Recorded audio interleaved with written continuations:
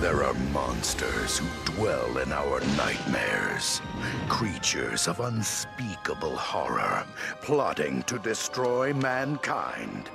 But in this world, there are warriors who have the courage to confront this evil. Hello, welcome back to another episode of Let's Talk About Movies. This is a very special occasion because Halloween is right around the corner.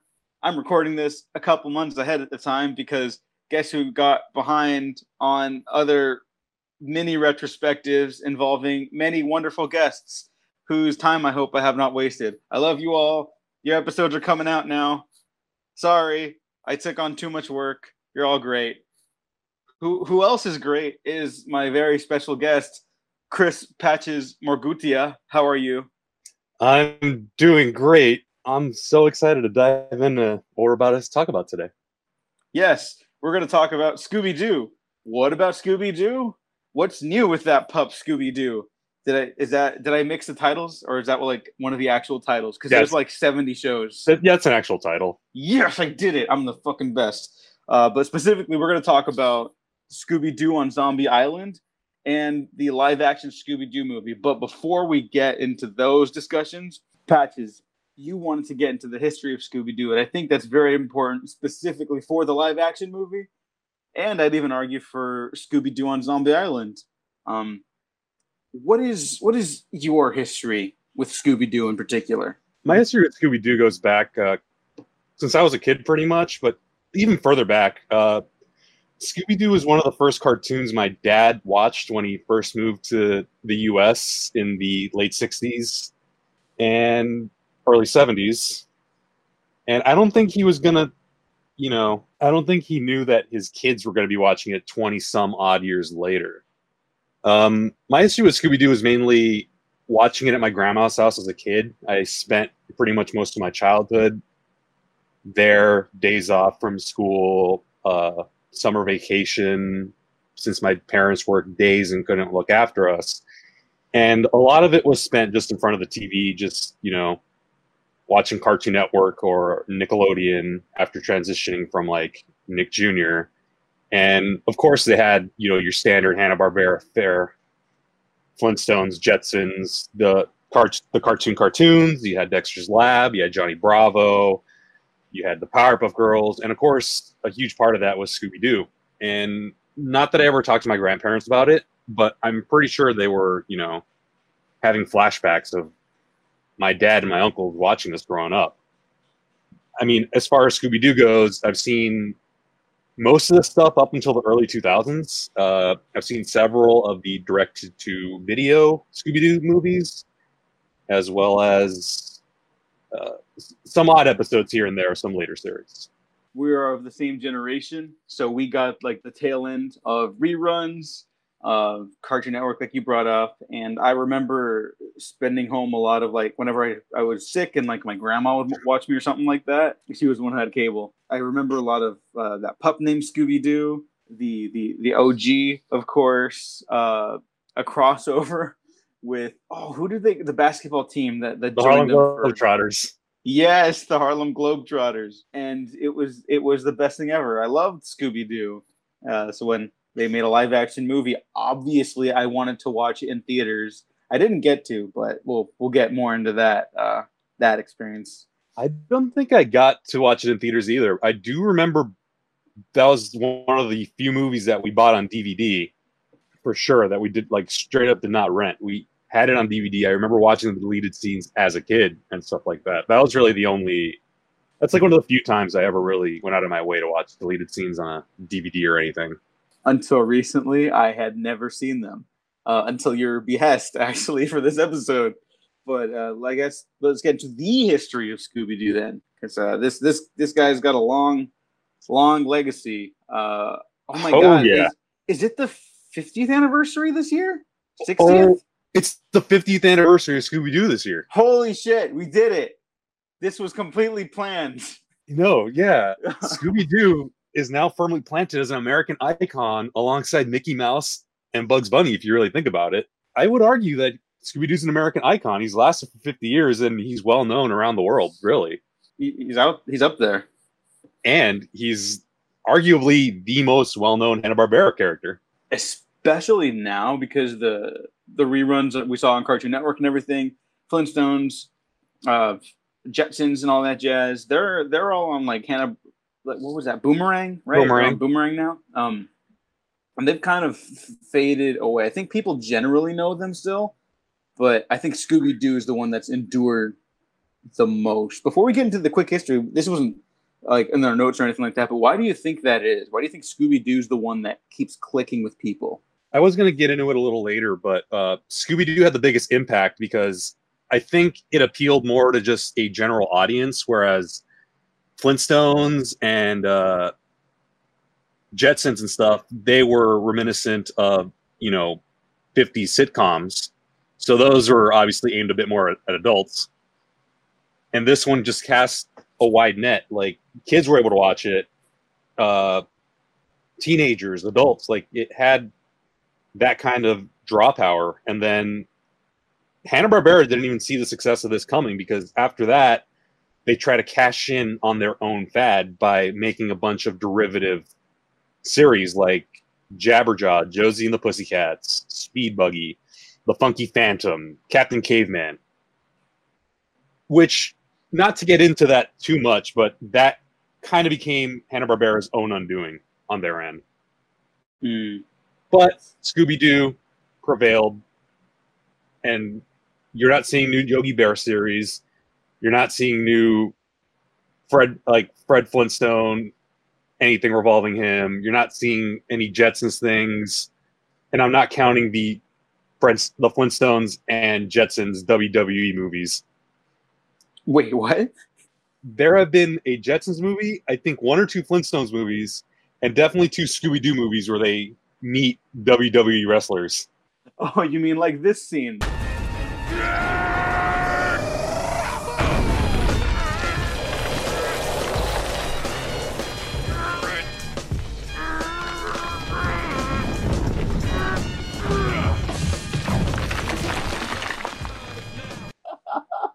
I didn't believe that was real. So it's real. I haven't seen that whole movie. I just know that bit because that like blew up the internet when that happened. And and apparently Bobby Flay is Fred's uncle. Oh my god. Scooby-Doo canon is the greatest thing ever. It really is. But you have some more notes in the history? Do you want to go over? And here's my brief history of the Scooby-Doo timeline. Back in the late 60s, Hanna-Barbera had several cartoons canceled because they were deemed too violent by parent advocacy groups. So they were tasked with coming up with a new cartoon, and they gave it off to writers Joe Ruby and Ken Spears, who would eventually have their own animation studio, and character designer Iwao Takamoto, who they brought over from Disney in the early 60s. And their concept was to create a show based on the Archie show, where it's a bunch of kids with a dog in a band that solves mysteries in between shows. Eventually, they kept retooling it.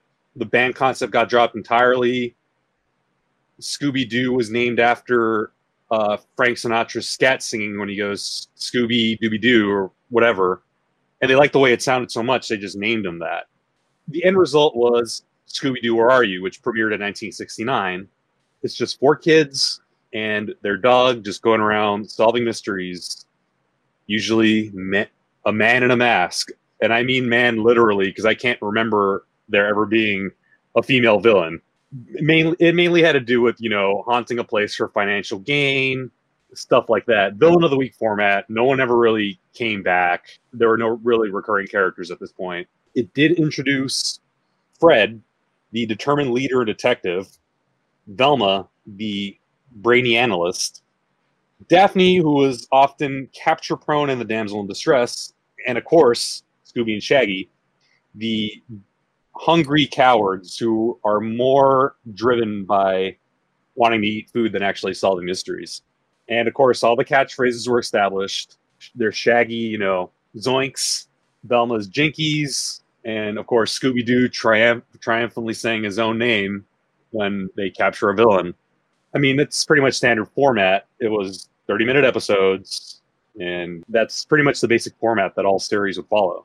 Just something I want to touch on really quick too is that, yeah, it's always like a wealthy old white guy wanting to rip off some people, which I think is like hilarious and maybe informed my own politics more than a lot of other art.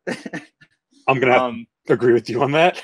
Yeah, I mean it's the most true to life aspect of the series for sure. I have this like thesis that the horror genre is like maybe the most pure kind of cinema, like in terms of like television and film. It's the most like directly impactful on a young person's mind, I think, for better or for worse. You know, it can give them nightmares or it can give them something to like rise up against. I think that's why I like talking about horror stuff a lot on these podcasts too. We're all drawn to it or like afraid of it. You know, like not everyone loves horror like we do probably, but it gives us something to always walk away from, even like the cheapest versions of it. And I think Scooby-Doo kind of tapped into like this very specific atmosphere that cartoons didn't have at the time, where like some of these are genuinely scary images, you know, or like when they go to like a haunted castle or like an abandoned amusement park or whatever, like it's not just like place setting, it actually feels like different settings, even though, you know, basically they just copy and paste like backgrounds when they're running or whatever because of production costs. Yep.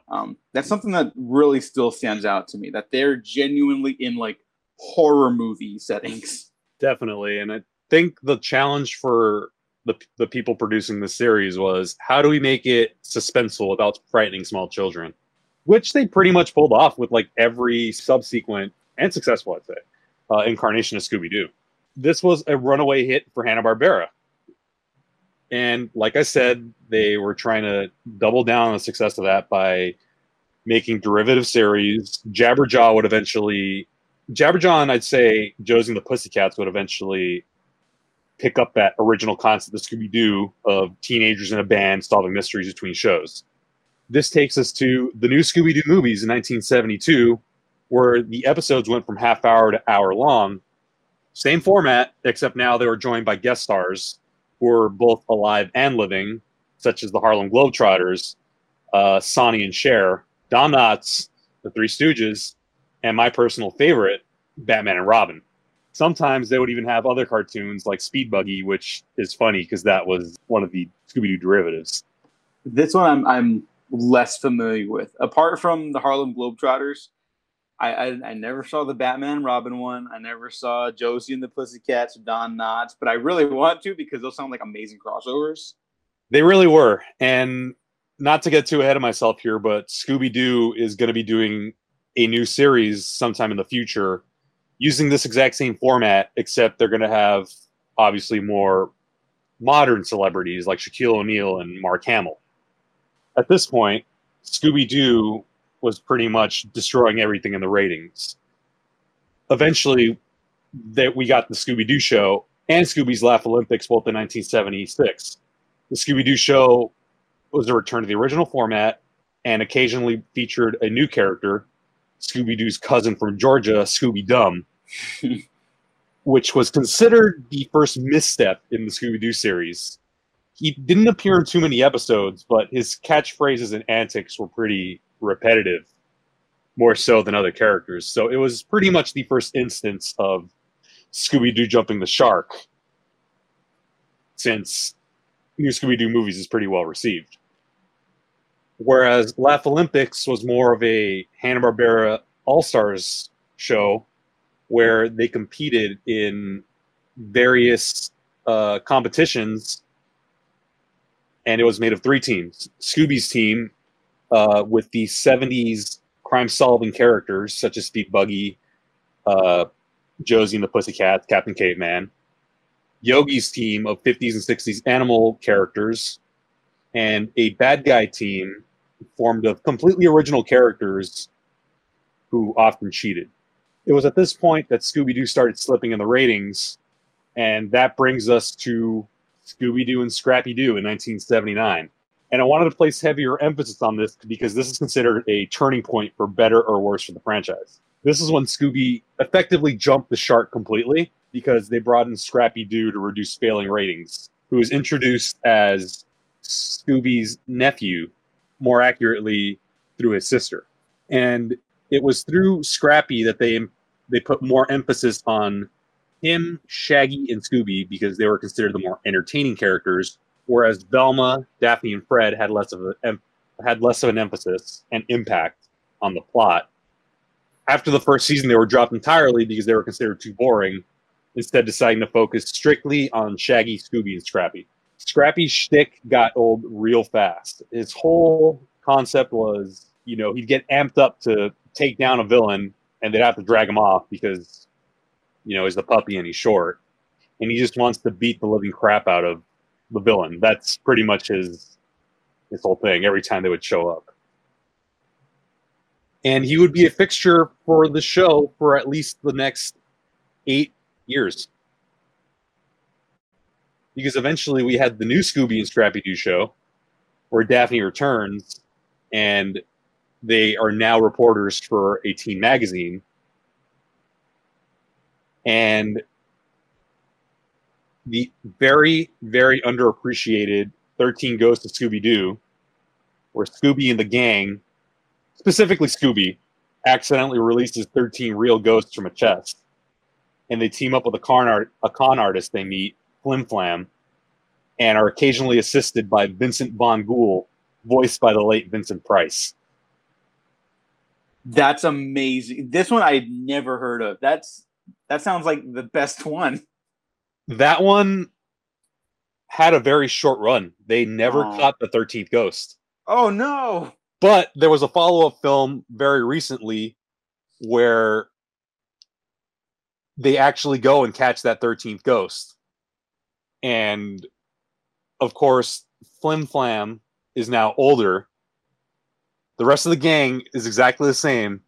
And it's his first time meeting Fred and Velma, since they obviously were absent. Oh, that's hilarious. This was the last series that Scrappy Doo was featured in. Because after this, we went to a pup named Scooby-Doo at the very tail end of the 1980s. This followed the babyfication trend of the 1980s, where you would take established characters and make them younger or just straight up babies, such as Muppet Babies, the Flintstone Kids, and the Garfield animated series even poked fun at it. So this series was instrumental in several ways. Up until 1989, it was not really established where these adventures took place, and it established their hometown as being a fictional town known as Coolsville. Other details were revealed as well, such as Scooby's full name being Scoobert Doo, not Scoobert Doobert, for everyone there who thought otherwise. Thank you, Tumblr and Twitter, for that. And just generally introduced a lot of other relatives of the Scooby characters. They decided to take some liberties with this series, as opposed to being very realistic and grounded. They took more of a Tex Avery, Bob Clampett approach, where everything was a lot more loose and more slapstick and zany. There were some character changes, some that are very important because they did influence a lot of further incarnations. So Fred goes from being the determined leader to still being the determined leader, but he's now easily drawn into conspiracy theories. He has a very overactive imagination and tendency to jump to conclusions. And if he wasn't blaming it on some kind of weird conspiracy like mole men, he would blame the villain being a local bully named Red Herring, who was voiced by Scott Menville in one of his earlier roles, who coincidentally ended up being the villain in one episode where Fred was not allowed to jump to the conclusion that he was the villain. Daphne goes from still being somewhat capture prone to being obscenely wealthy and acting like your stereotypical rich girl for humorous effect, but she still nonetheless loves the gang. She was the one who was the most grounded. She would constantly reinforce there's no such thing as ghosts. The supernatural is all fake, even though there was an episode where they did meet a real ghost who happened to be friendly. Velma in general was just a lot more soft-spoken, but was very literate when it came to the use of technology and often carried around a huge computer in a briefcase. It was very typical for its time. It feels very 80s, is what I can really say about that one. That one ran from 89 to 91. And that was the last major Scooby-Doo series before it lay dormant for a while. Now, while that was going on, in 1988, Hanna-Barbera put out several movies using several of their well-established cartoon characters, the more popular ones, so Top Cat, the Flintstones, Yogi Bear. Scooby-Doo walked away with 3. Scooby-Doo meets the Boo Brothers in 1987, where they hire supernatural exterminators who happen to be ghosts. Scooby-Doo and the Ghoul School in 1988, where Scooby, Shaggy, and Scrappy are teachers at a school for the daughters of classic monster movie villains, such as Dracula, Frankenstein, and the Mummy. And Scooby-Doo and the Reluctant Werewolf, where Shaggy is turned into a werewolf by Dracula to participate in an annual race because the original Wolfman is retired and no longer wants to race. His prize being, if he wins, he no longer has to be the Wolfman. That was Scrappy's last appearance as a protagonist, and he would not show up for another 14 years. Lastly, there was Arabian Nights in 1994, which was, I believe, either a TV special or a direct-to-video featuring a lot of Hanna-Barbera characters reenacting stories from Arabian Nights. Scooby and Shaggy were in it, but they're both the narrators. It was Don Messick's final role as Scooby-Doo and one of Casey Kasem's last roles as Shaggy, up until 2003, the reason for his absence being a year after this was released, he was tapped to voice Shaggy in a commercial for Burger King, and by then, Casey Kasem had become a strict vegetarian. So after voicing Shaggy in that, he requested from now on to make Shaggy a vegetarian, and when Hanna-Barbera didn't give in to his request, he dipped. Eventually, they would come around, and he would return in 2003 for What's New Scooby-Doo, where Shaggy was briefly a vegetarian from 2003 to 2009, and he's now an omnivore after Casey Kasem left the show due to health issues. So that's pretty much the brief history of Scooby-Doo, and we'll be referring back to these pretty often, I'd say. Yeah, especially because Scooby-Doo on Zombie Island very much serves as like a sequel to everything, in a way. Scooby-Dooby-Doo, where are you? We got some work to do now. Scooby-Dooby-Doo, where are you? We need some help from you now. Yes, the original Scream Team is back, featuring all your old friends and starring the world's hungriest hero, Scooby-Dooby-Doo. What really struck me with this movie is that it's very sincere. Like, just to touch on the plot a little bit, it's about the Mystery Inc.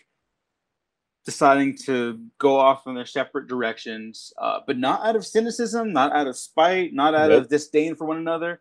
It's just, hey, we did this job for a while. Maybe it's time we all move on. They got a little bored. You know, they're human beings, which is not something I expected to say about a cartoon straight-to-video movie. Well, like, I was very surprised by that because I guess just because we're going to be talking about it later, the live-action movie is much more cynical in this approach, and that definitely comes down to the original direction of the film and the writer. But here it's just like, yeah, they all love each other still. Oh, they see a Daphne on television alongside with Fred as her cameraman, and Velma's got her own little bookstore, and they all miss each other. And I was like, man, this is like touching and sweet and nice. And I didn't expect it to be mean or anything. You don't see movies like that with like a gang having to come back together usually start off on a positive note like that. It's always like, oh, well, you did me wrong this way, and everyone's pointing fingers at each other, you know, and you got to work through that. But nope, everyone's back together. They're happy to be back together, and they just go off to the races. Now, the tagline for Scooby-Doo on Zombie Island is that this time the monsters are real. And this is not the first time in Scooby-Doo canon that they were real, but let's just pretend that they were for this. That's what you kind of have to go into with this one. Like, there were pockets here and there, right? Like, in episodes or specials. Scooby-Doo, again, the 3 late 80s made-for-TV movies. But I think the thing was, you know, this time they were a legitimate threat. They were marketed as the villains in this one.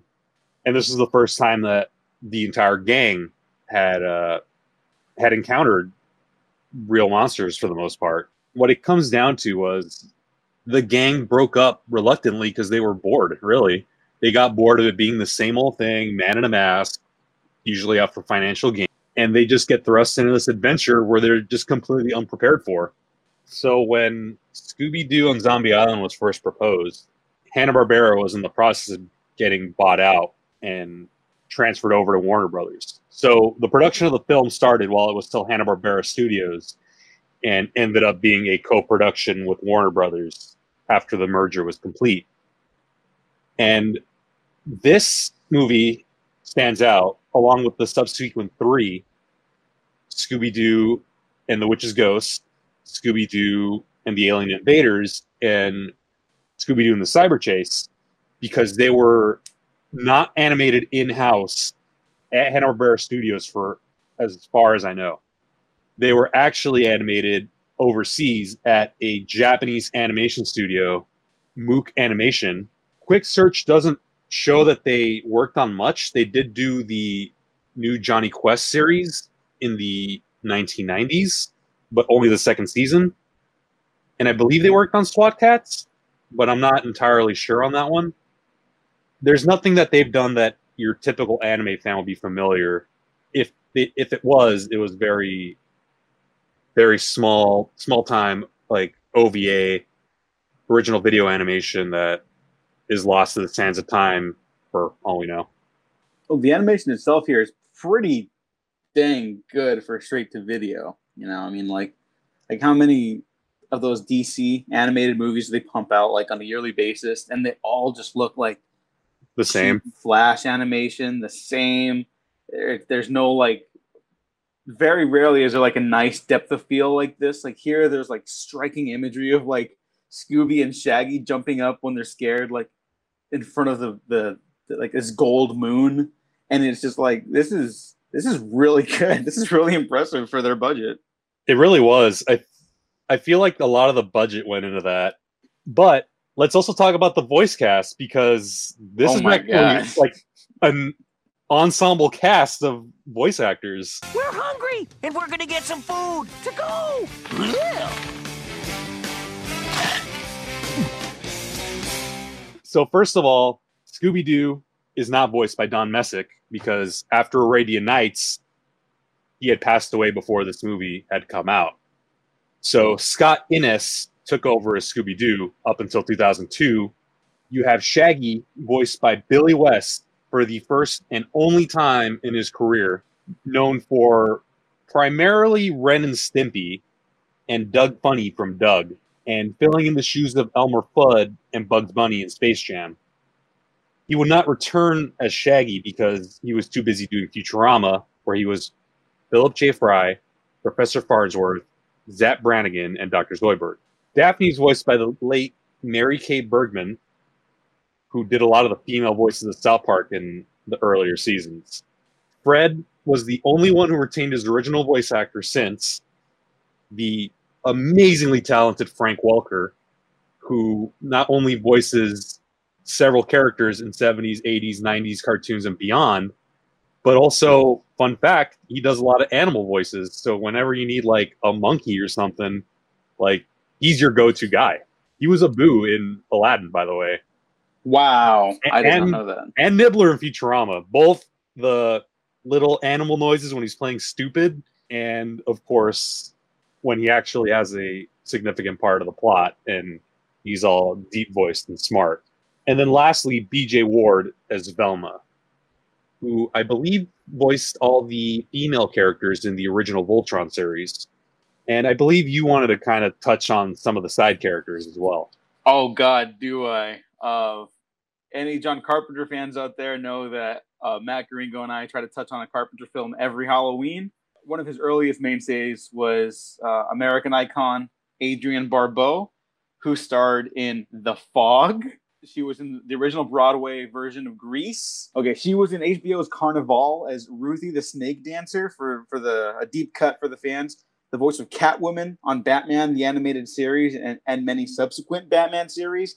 Escape from New York, Creepshow, which I still have not seen at this point, Swamp Thing, Argo, like one of the like most renowned genre film actresses ever as Simone Lenoir.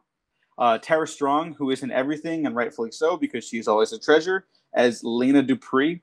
I'm not familiar with Cameron Clark, but I guess he's best known for some Ninja Turtle stuff, as Bo Neville, and the great Jim Cummings, Winnie the Pooh himself as Jacques, the Darkwing Duck. Darkwing Duck. Darkwing Duck. Pete from Disney. Oh my God, that's right. So he's in Kingdom Hearts like several Yeah, times. he's over. in Kingdom Hearts. One of the few original voice actors they got for that. And of course, last but very much not least, Mark Hamill as Snakebite Scruggs. Who, at first listen, you would not believe it's Mark Hamill, but then again, Mark Hamill, I'd say, is a prolific voice actor, so it's easy to not be able to tell it's Mark Hamill. Because this cast is just stacked. That's whoops. I forgot we're trying not to curse on this because this is a family-friendly episode. God.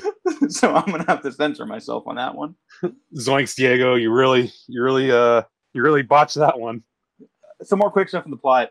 Daphne and Fred are going around America, highlighting different locations with their season 2 renewal.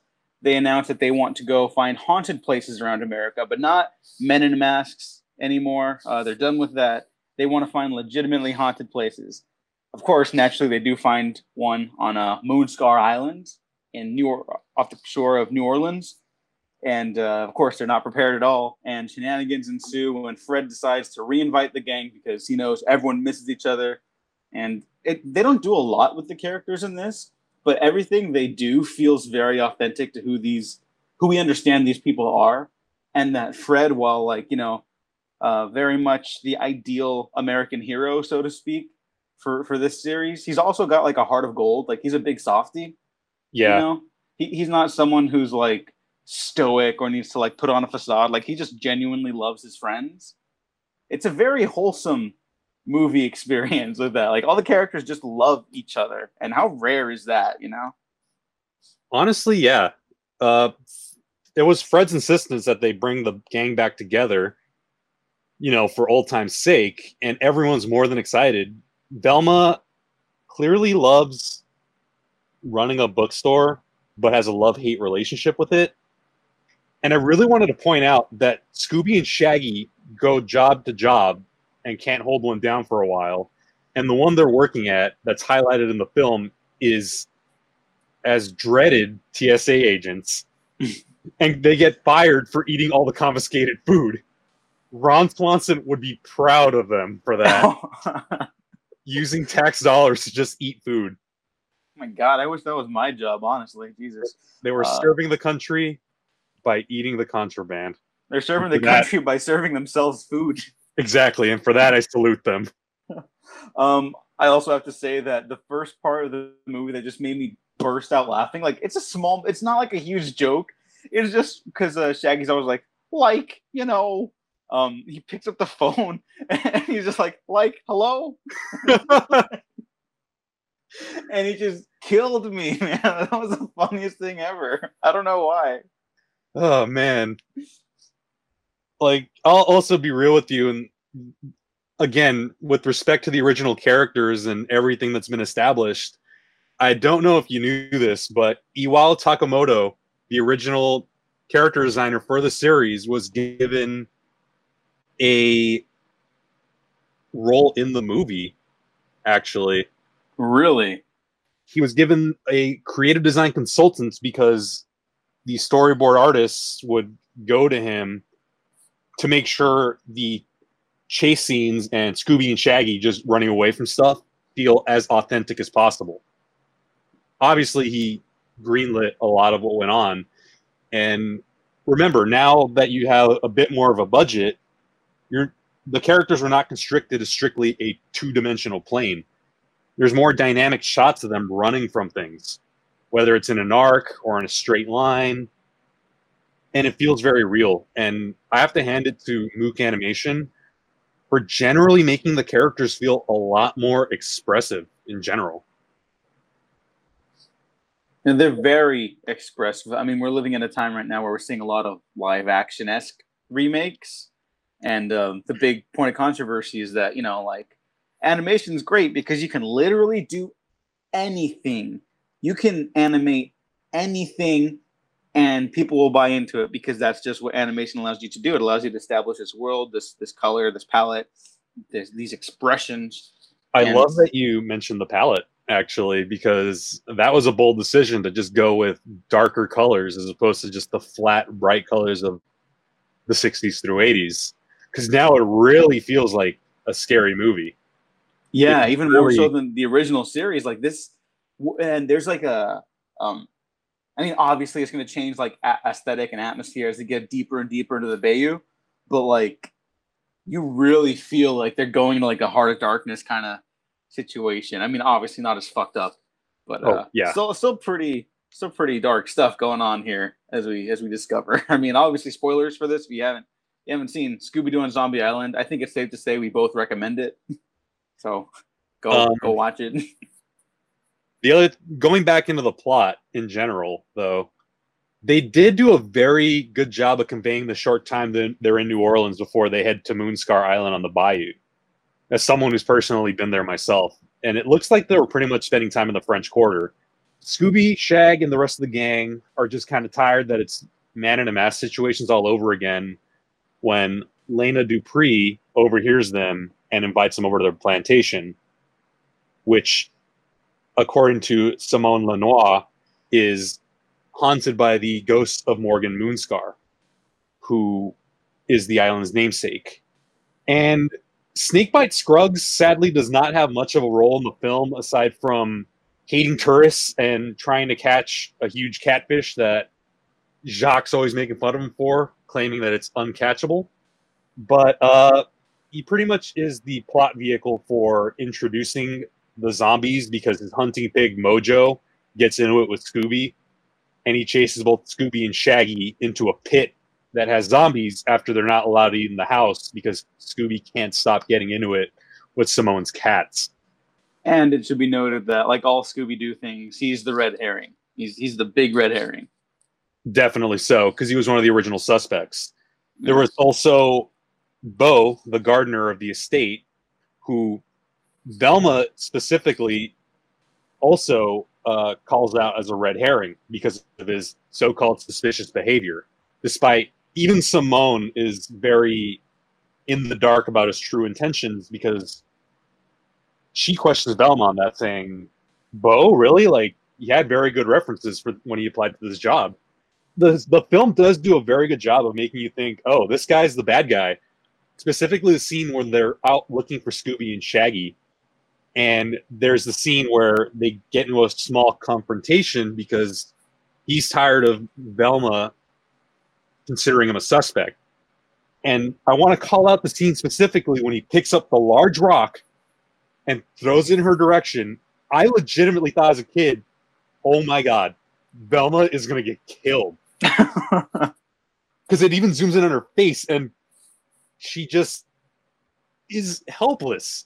But it turns out that he throws it in her general direction to make sure, to confirm the existence of quicksand.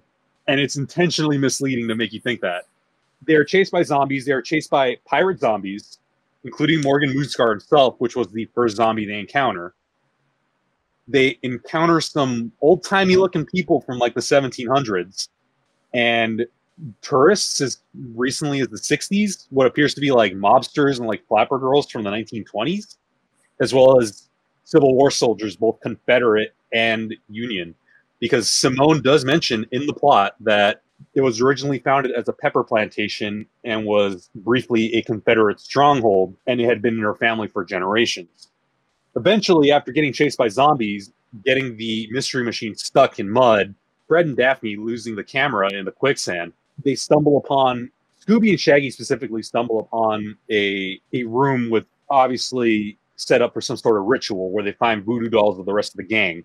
And then eventually, after they all get captured, it's revealed that Simone and Lena are both cat creatures. The reason being, they were settlers in the late 1700s.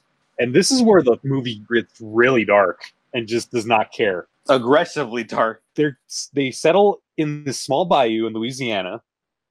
And all of a sudden, Morgan Moonscar and his band of pirates show up to bury their treasure, I'm assuming, and obviously they don't want anyone knowing where it's at. So they crash the festivities, and they don't slaughter them on screen or anything, but they drive them into the swamp where all the settlers are presumably eaten by alligators, with Simone and Lena being the lone survivors. And out of desperation during the Harvest Moon, they pray to their cat god, who not only bestows them the ability to turn into cat creatures and immortality, but it's at the cost of someone else's soul. So they end up getting their revenge on Morgan Moonscar by absorbing the souls of all of his crew. A year later, new settlers come, establish a pepper plantation, they kill them, and that's how they got the mansion. And they kept this up every year during the Harvest Moon in order to keep their immortality, and eventually got Jacques involved because he too wished for immortality.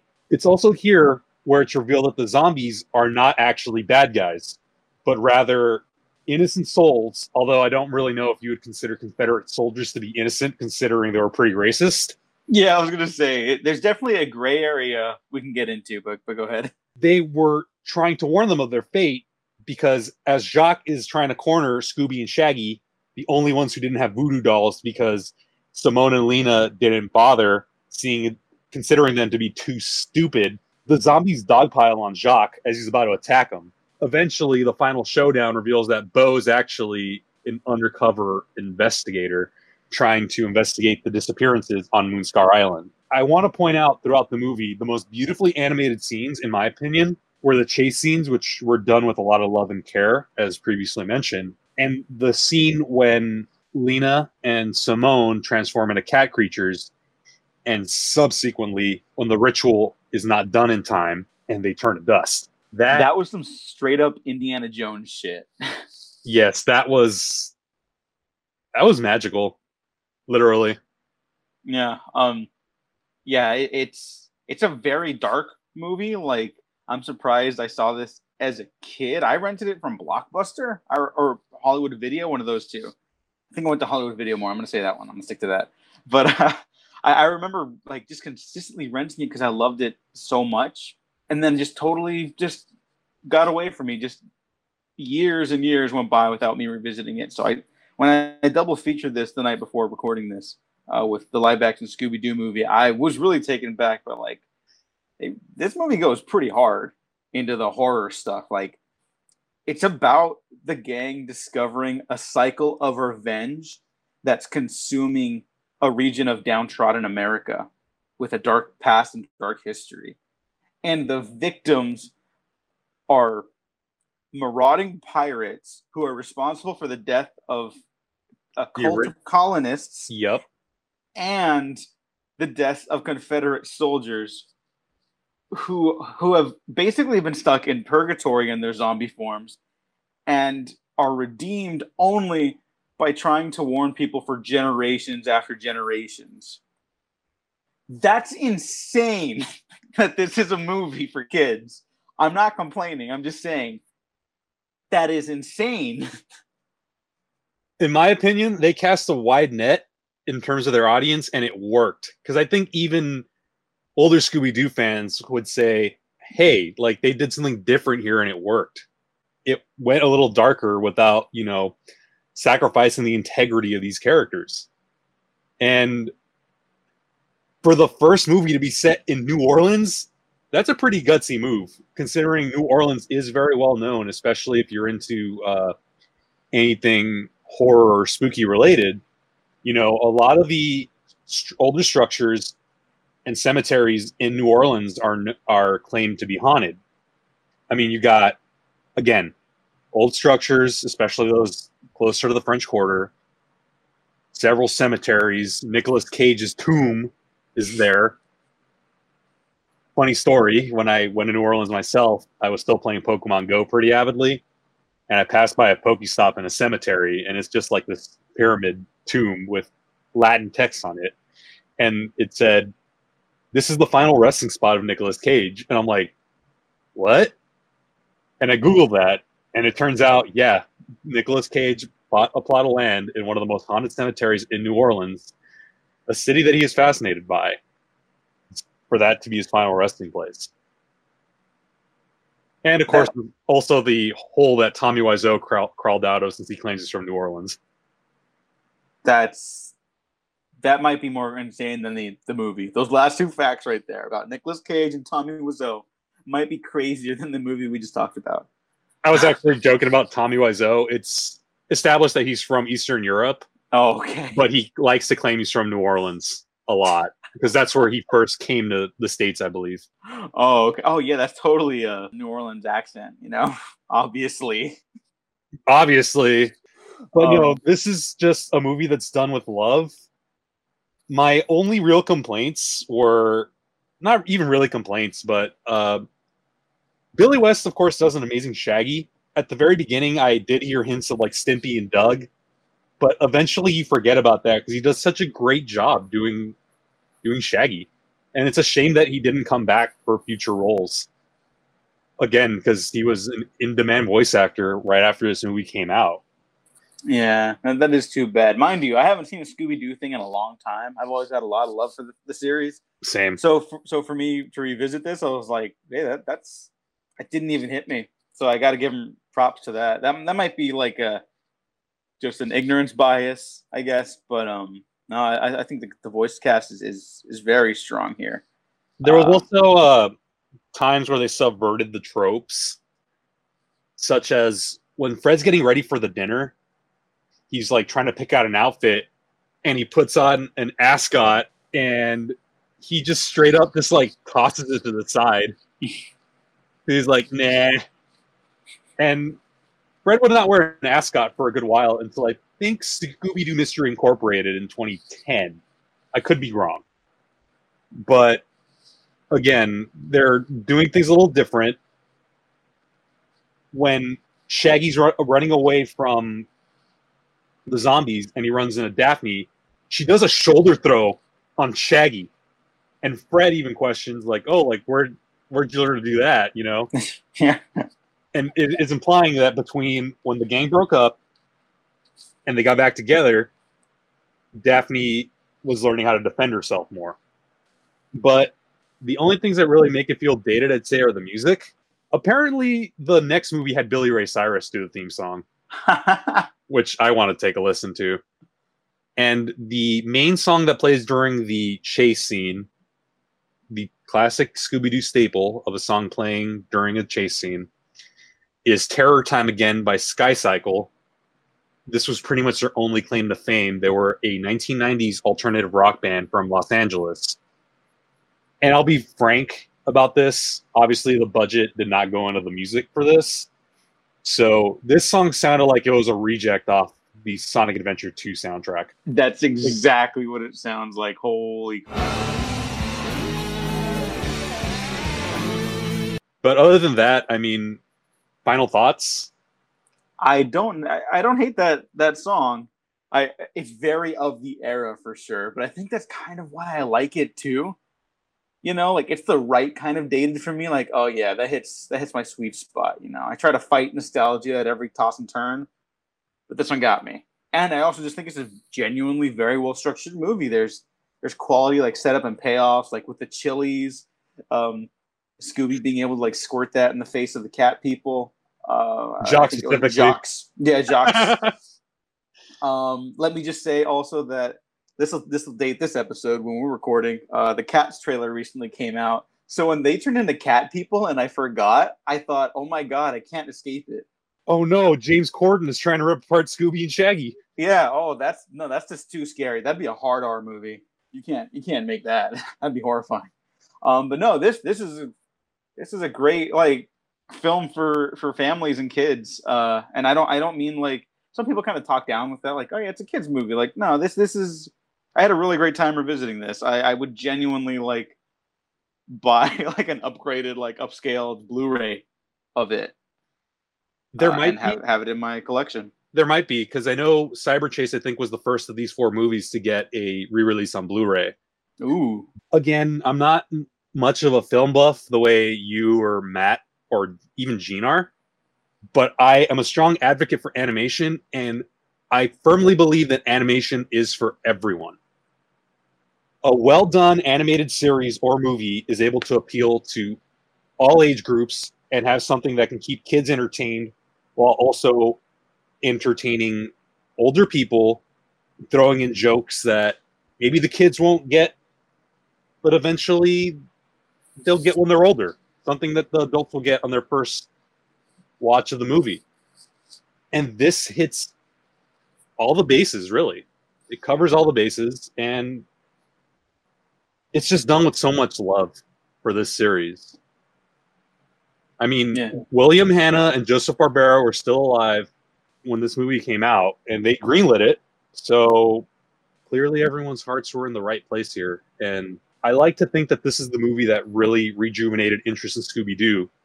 Not only because we got a series more series way later, but it started a string of direct-to-video, occasionally shown on Cartoon Network movies. We got, again, The Witch's Ghost set in Massachusetts. We've got Alien Invaders set in New Mexico. We got The Cyber Chase, which takes place in a video game. And they would go all over America. Some would revert back to the Man in the Mask trope or use real monsters. We had the crossovers of WWE and Bobby Flay for whatever reason. There's a Lego Scooby-Doo movie out there somewhere, but it's done it's done in the lower budget, like Lego Ninjago or stuff like that. So I've heard it's actually pretty good, though. There was another Lego Batman movie as well, or maybe it was Lego DC, but I saw a clip from it and it was pretty funny. So it's worth giving them a shot. But this really is what brought Scooby-Doo back from the dead, for lack of a better term. I would even argue that it influenced one of the biggest 2000 series that's still going right now. I've kind of tapped out of it a while ago. Supernatural. I think that was a stepping stone from this. Not necessarily in quality, but I think it proved interest that people love light horror stuff, like road comedy kind of stuff too. And that series at its best had a very Scooby-Doo vibe. Of course, the monsters are always real in Supernatural, but I could see the footprints of the evolution, and they did a crossover with Scooby-Doo that I will say I caught it randomly because I was interested and I love Scooby-Doo. It's very good. You could hop into that one episode and it's just a delight. You will not regret it. I haven't watched a single episode of Supernatural since, but I just saw that one and it was totally worth it. A total love letter to the series. Zombie Island is better. I will say that for sure. But Zombie Island is like the greatest movie ever made. So naturally, we should switch into the other greatest movie ever made, the James Gunn scripted Scooby-Doo live action film. So come along with Scooby and all the gang in their most frightening mystery ever, Scooby-Doo on Zombie Island. Because this time, the monsters are real. Well, Diego, looks like we got another Scooby-Doo review on our hands. Yay!